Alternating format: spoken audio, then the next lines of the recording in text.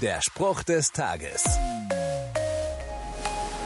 Ja, vielleicht ist das eine der härtesten Storys aus der Bibel. Ein junger Mann, der alles richtig macht, fragt Jesus, wie komme ich in den Himmel? Und Jesus sagt zu ihm, du machst das schon ganz toll, aber eins fehlt noch. Verkaufe alles, was du hast und spende das Geld den Armen. Dann wirst du Schätze im Himmel bekommen. Und dann heißt es, als der junge Mann das hörte, ging er traurig fort, denn er war sehr reich.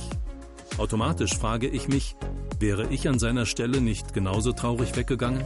Würde ich das weggeben, woran mein Herz hängt, nur um Jesus nachzufolgen? Diese Frage ist echt hart. Und ich wette, sie lässt auch dich nicht kalt. Der Spruch des Tages steht in der Bibel.